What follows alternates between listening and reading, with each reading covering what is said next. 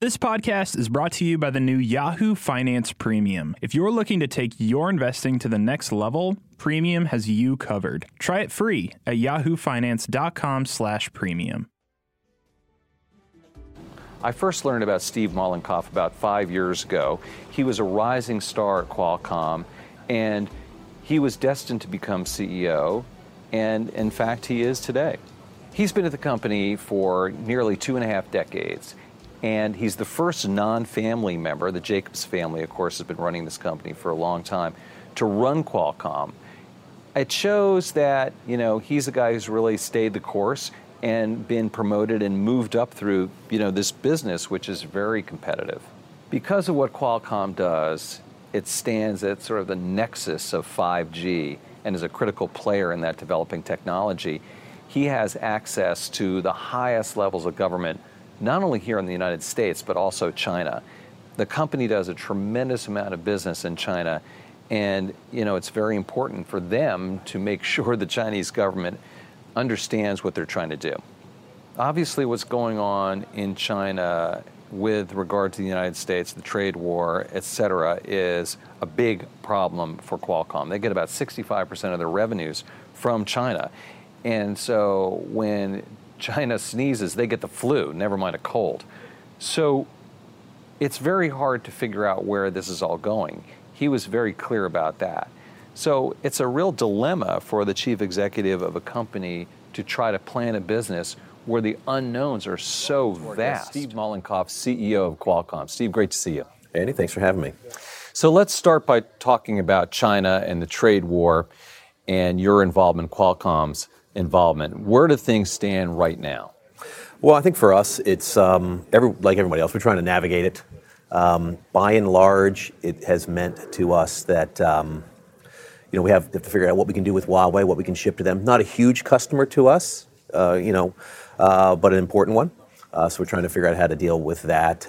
There were also some dynamics in the related to sort of how the ban, for example, is impacting Huawei that impact our business. But by and large, the things that are dominating our business tend to be more technology issues involving the entire world versus, I guess, the particulars of the trade war. But like everyone else, we're trying to see what's going to happen and when, and we probably don't have any great insight versus anyone else. Right, about 65% of your revenues come from China. Those have been negatively impacted, or the scale of the business, right?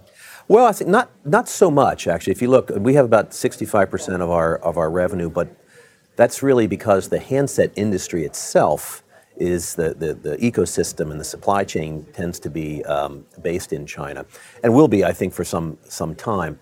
We have had some issues related to, I would say, anticipation of 5G coming and people, I would say, working through inventory, but then also accelerating their 5G plans. I'm not sure if that's trade war related or more related to the technology migration and the anticipation of 5G. Right, we want to talk about 5G a lot, but before we do that, I want to stick with China and ask you another question about Huawei, because you have a dispute with them. Where does that stand?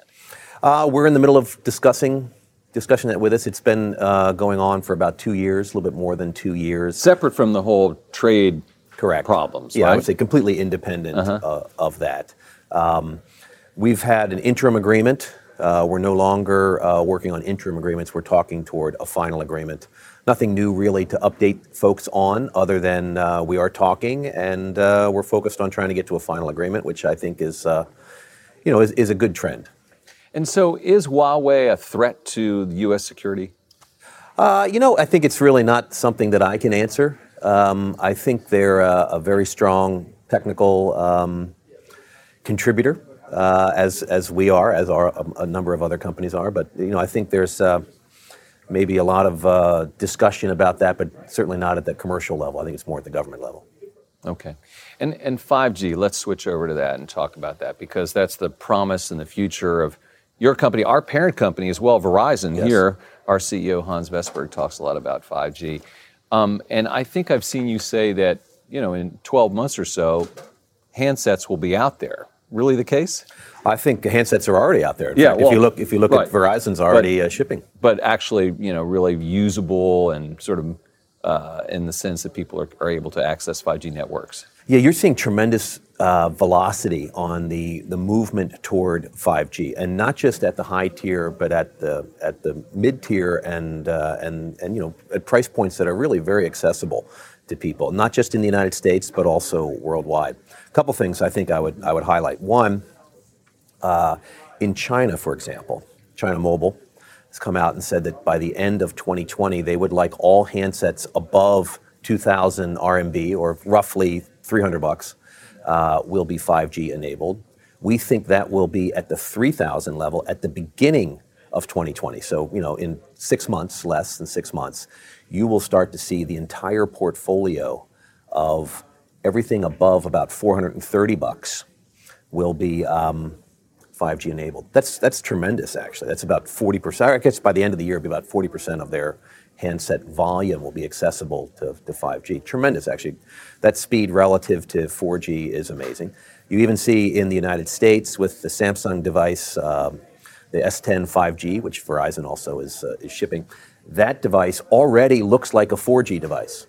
People are using it today. They don't even know it's 5G enabled. It is 5G enabled, and as the networks roll out, it'll move over there pretty quickly. So what's happening is handset manufacturers are anticipating that. They know the technology is at the maturity that they can go quickly, and so they're going very quickly toward 5G, and of course we're enabling them. So it's a lot of activity really related to how quickly can I get 5G in the hands of the handset manufacturers and across portfolios.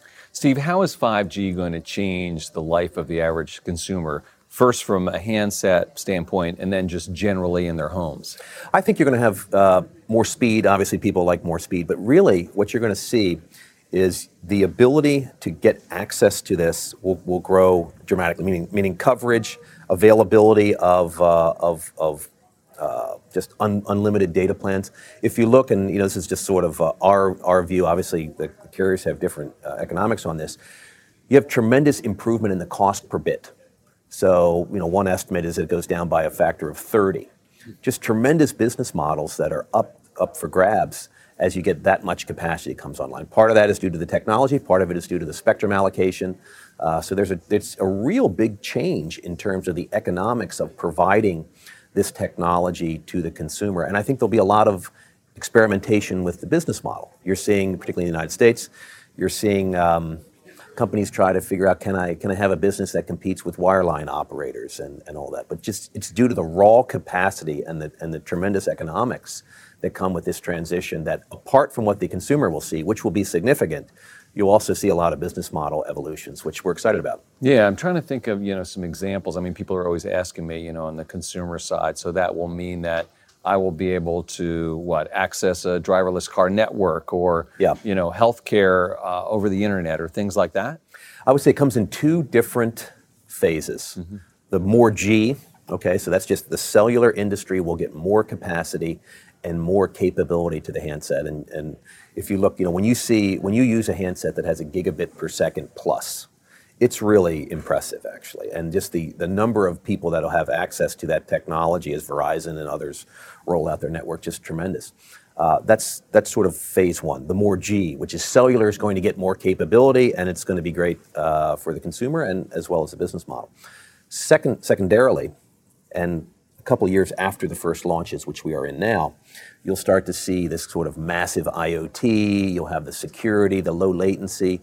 All of the second wave of features that come in with the standard will open up new industries to 5G. And this is the first time, I think, that you see the cellular roadmap.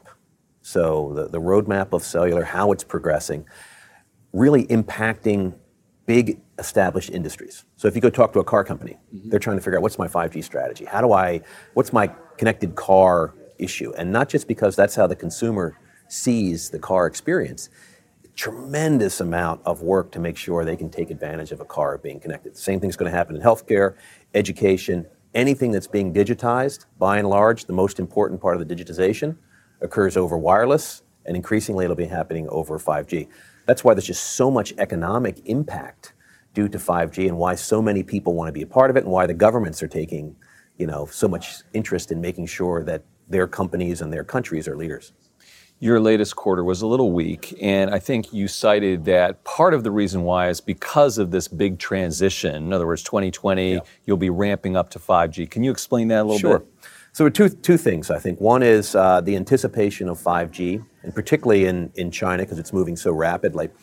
They are essentially saying, I'm going to draw down my 4G inventory, and I'm going to transition my new designs to 5G. So essentially what's happened over the last 2 months is that a lot of OEMs are saying, hey, let's accelerate our 5G plans, let's cancel some 4G devices, and let's go at the 5G things and make them happen faster. And we're really anticipating that happening in the first part of the calendar year of 2020. If you just look at kind of how those things work through the system. That's point number one.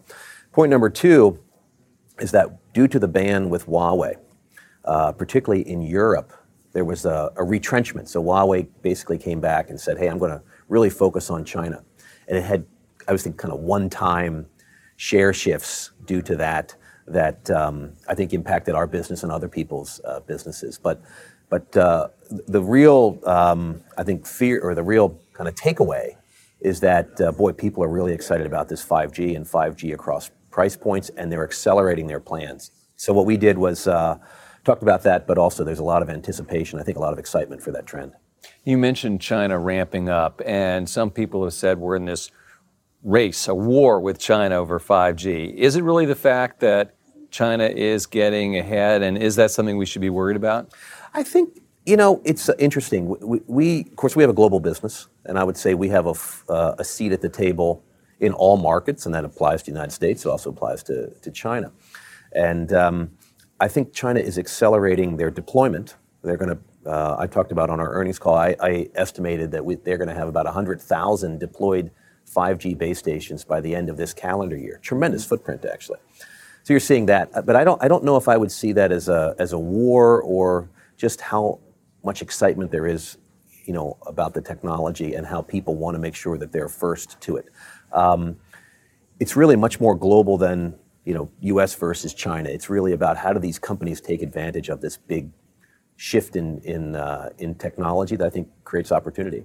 I mean, we have to be on the same playing field, the same level playing field as China, though, when it comes to 5G, right? We don't want to be behind, do we? I don't think you want to be behind. No company, no country wants to be behind anybody else. And I think this is the first time that you've had, I would say, Western countries like the United States and I would say Korea and Japan, obviously not Western, but sort of tends to be in the first wave of launches of technology. Typically, China might launch 5 years later. In some cases, it was almost 10 years later when they did it with CDMA.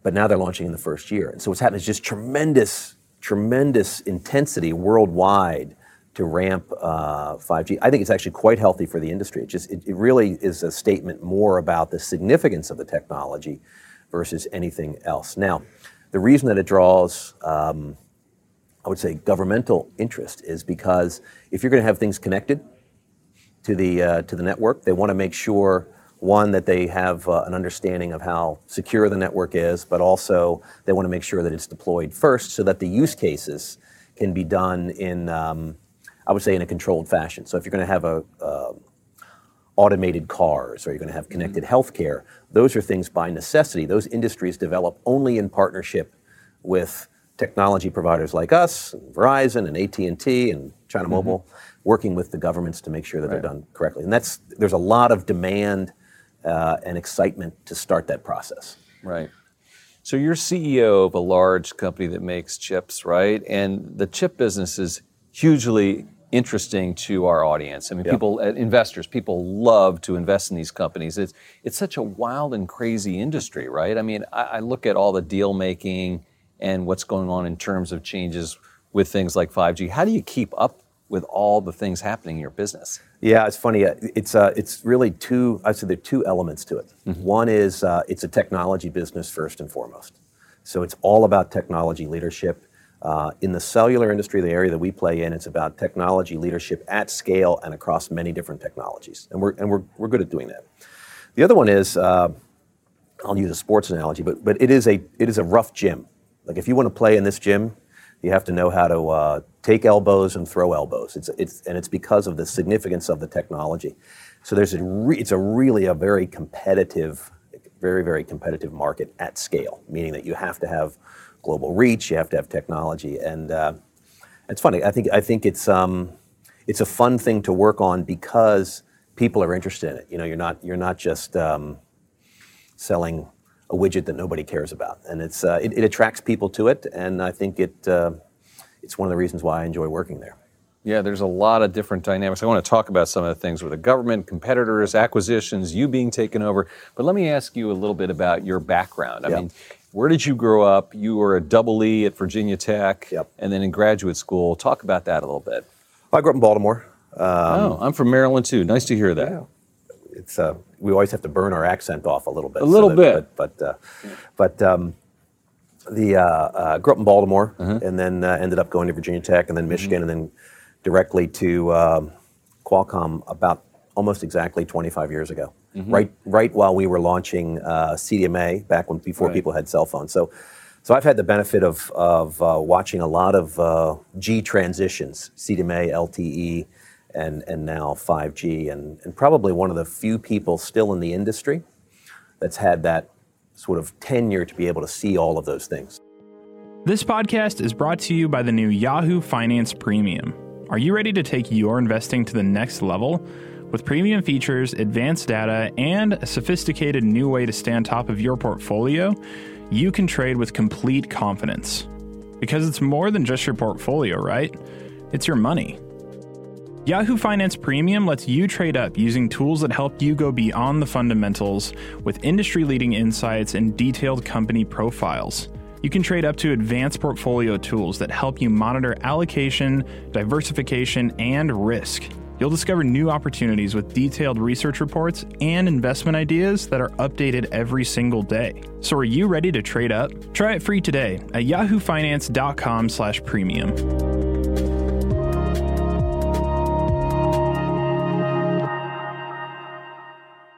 You're the first non-family member to run that company, correct? Yes. What was that transition like? It was.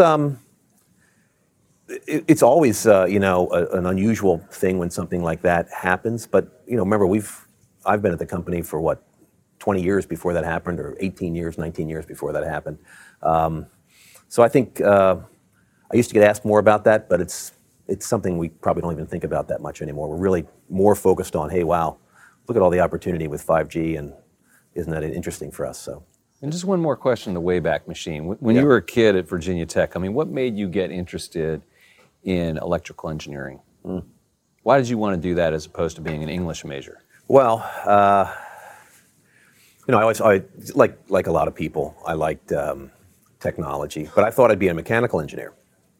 And it ended up that I was, there's a point in your career when you're a freshman in engineering school where they ask you what major you want to be in. And I ended up having a GPA that allowed me to have some options. And I essentially asked them, what's the hardest one to get into? And at that time it was electrical. I said, okay, well, I'll try that one. And that seems like that's the one that would have the most opportunity. So it was that much thought, not a lot of... Yeah, well, that's how it goes, right? But you were up to the challenge, right? That's what you wanted. Yeah, but it was, you should do a lot more research than just make an arbitrary decision like that. But it worked out, and I enjoyed it. I ended up studying electromagnetics in graduate school, and going away from that eventually toward more systems concepts when I got to Qualcomm. But it was fun. I enjoyed being an engineer. And what about the young engineers in your company? How do you like to manage them and lead them? What advice do you give them?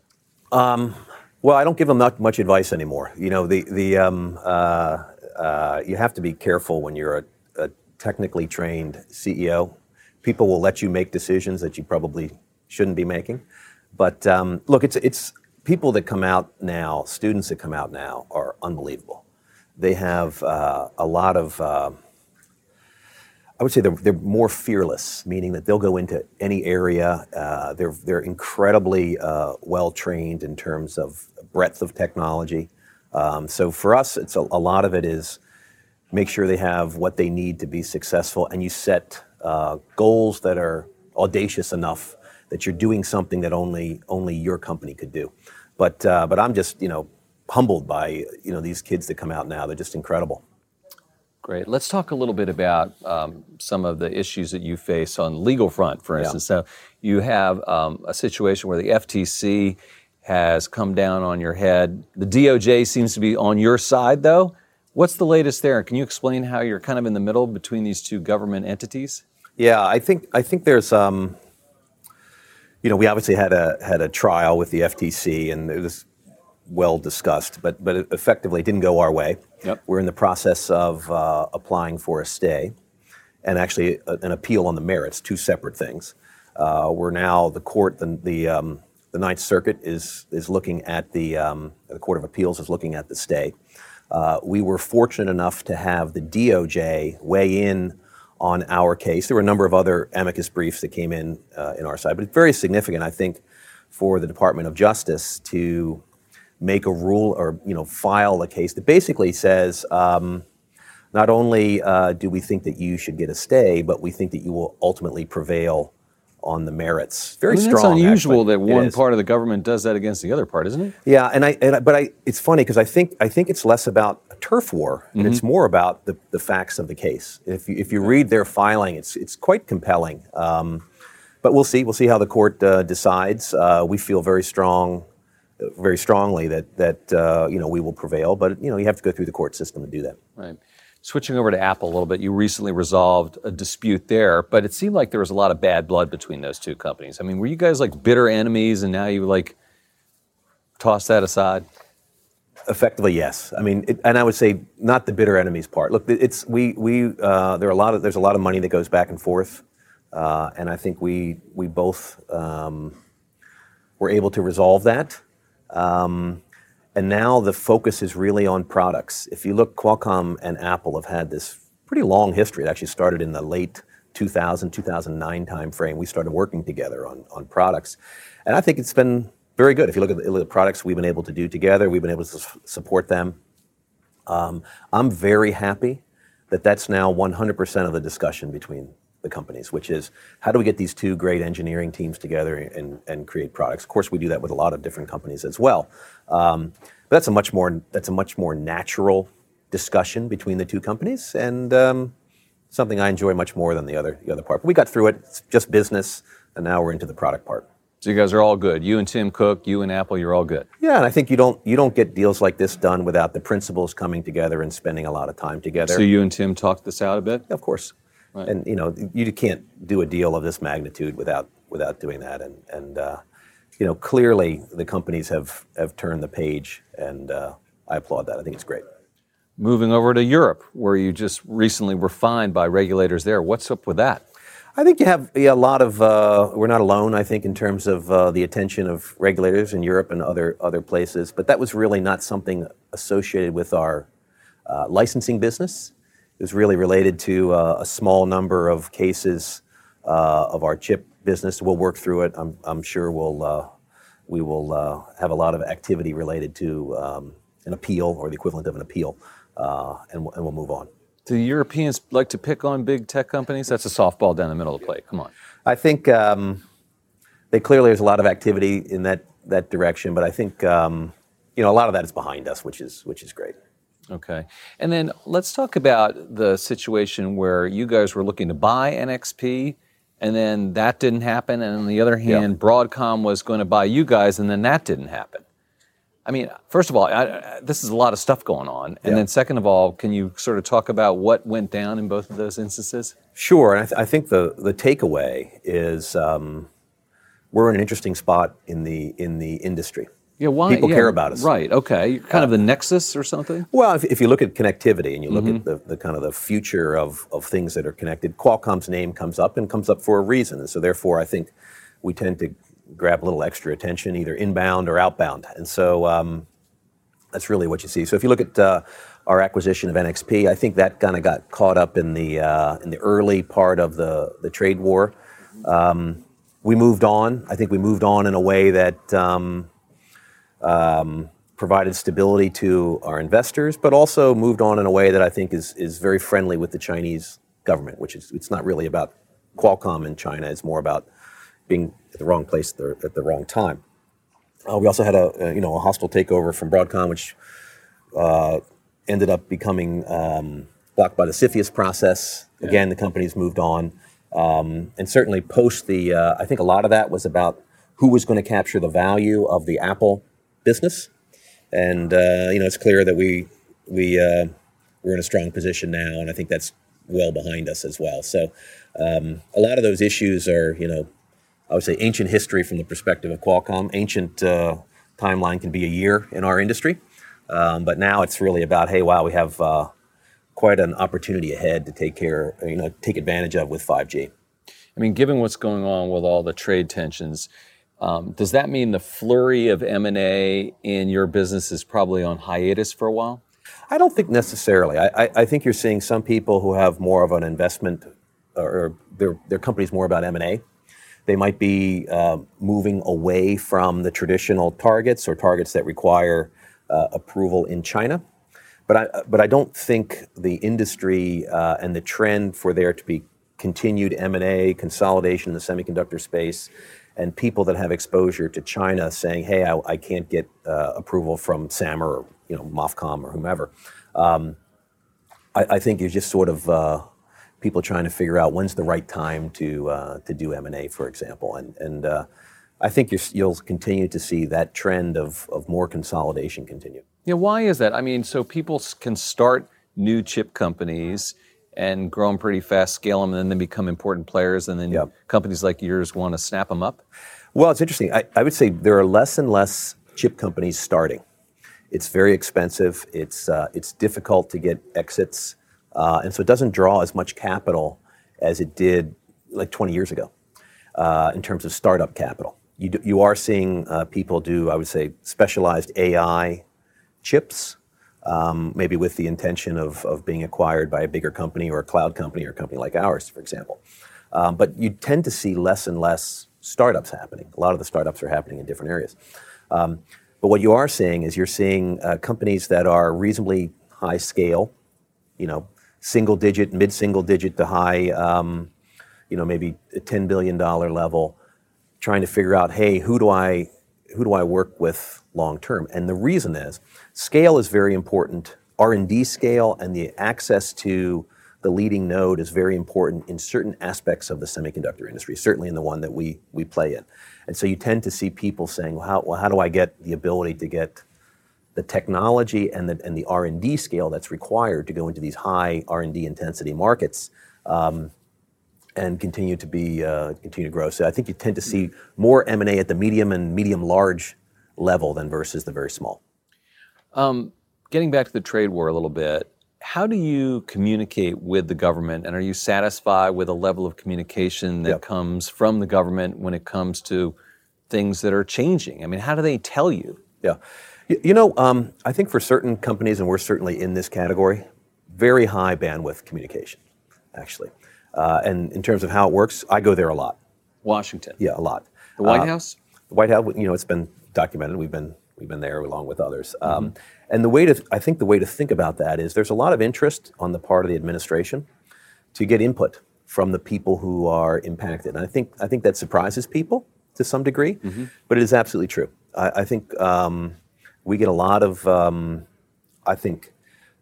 interest in getting our perspective, and then separate from, I would say, the executive branch, on the Hill, tremendous interest to understand the ramifications of 5G and how laws and policy should evolve in order to make sure that we're successful.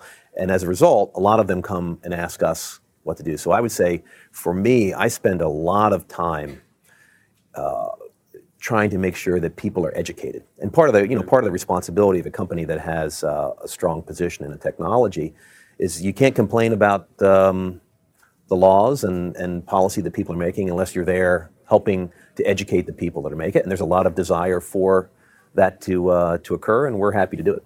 What about the Chinese government, Steve? I mean, you have a team there. Do they try to provide input to the Chinese government? Does the Chinese government, are they able to communicate with you? I'm just curious about that. Yeah, I mean, we spend a lot of time there. I spend a lot of time there as well. At the senior levels, we actually have a reasonable amount of access. And it makes sense if you think about it. We are a strong partner to a lot of Chinese handset companies. We're a strong partner to Huawei across a lot of different areas, but most importantly, you're not going to see a strong 5G ecosystem without Huawei and Qualcomm agreeing through the standards bodies as to how things are going to work. So we're a player in China the same way that we're a player in the United States, and we get access, and people are interested in our perspectives, which is I think quite helpful. And we go there, and that's part of the responsibility of having the CEO title or senior titles is you have to spend your time doing that, and I do it. Are you able to manufacture, fabricate here in the United States? And what would it take to do more of that here? Well, we do a lot of it, actually. If you look at our footprint in terms of where we manufacture, we tend to have the majority of our manufacturing either in Taiwan, South Korea, or in the United States. We're probably one of the larger semiconductor companies that manufacture in the United States. Now remember, we don't own our own factories. We have what's called a fabless semiconductor model, which is that we outsource the manufacturing either to TSMC or to Samsung or to SMIC or to Global Foundries, and SMIC being one in China. But by and large, through our collaboration and our work on manufacturing in Samsung, we do a lot in Austin, Texas. We do some manufacturing in upstate New York through Global Foundries, and we have for a long time. And so for us, it's something we've been doing for quite a long time, actually. So White House want you to do more? I would say for us, it's less because we don't make things so much, and it tends to be constrained by where it is. We tend to be less. The discussion tends to be less about that, right, and more about how can we have proper policy that helps 5G, helps a company like Qualcomm or an ecosystem in the United States based on 5G be successful. And last question, Steve. This program is called Influencers, and I'm curious as to how you see yourself using your influence on the world. Yeah, I think, for us and for me personally, we have a lot of influence on a key technology roadmap that is important to not only many industries, but for almost every person. So if you look, it's hard to find a technology or anything that people make that is more prevalent, more ubiquitous than cellular, and having bigger impact. I mean, I used to joke around to my kids. I have two daughters, and one time they wanted to know what I worked on. This is when they were younger. We were in the Dallas airport, and I said, okay, let's go stand in the Dallas airport. And I said, close your eyes, spin around twice, and then open them up. I bet you will see something that your father worked on. And so I view it as there's really no other technology that has so much impact on the world, and we get to work on it. We get to lead in it, and it's a great sort of motivating thing to have that much impact on other people's lives, kind of in a good way. Great. Steve Mollenkopf, CEO of Qualcomm, thanks so much for joining us. Thank you. I'm Andy Serwer. You've been watching Influencers. We'll see you next time. Thanks for listening to Influencers. Don't forget to rate, review, and subscribe on Apple Podcasts or wherever you get your podcasts. And follow Yahoo Finance on Twitter @Yahoo Finance and @Serwer.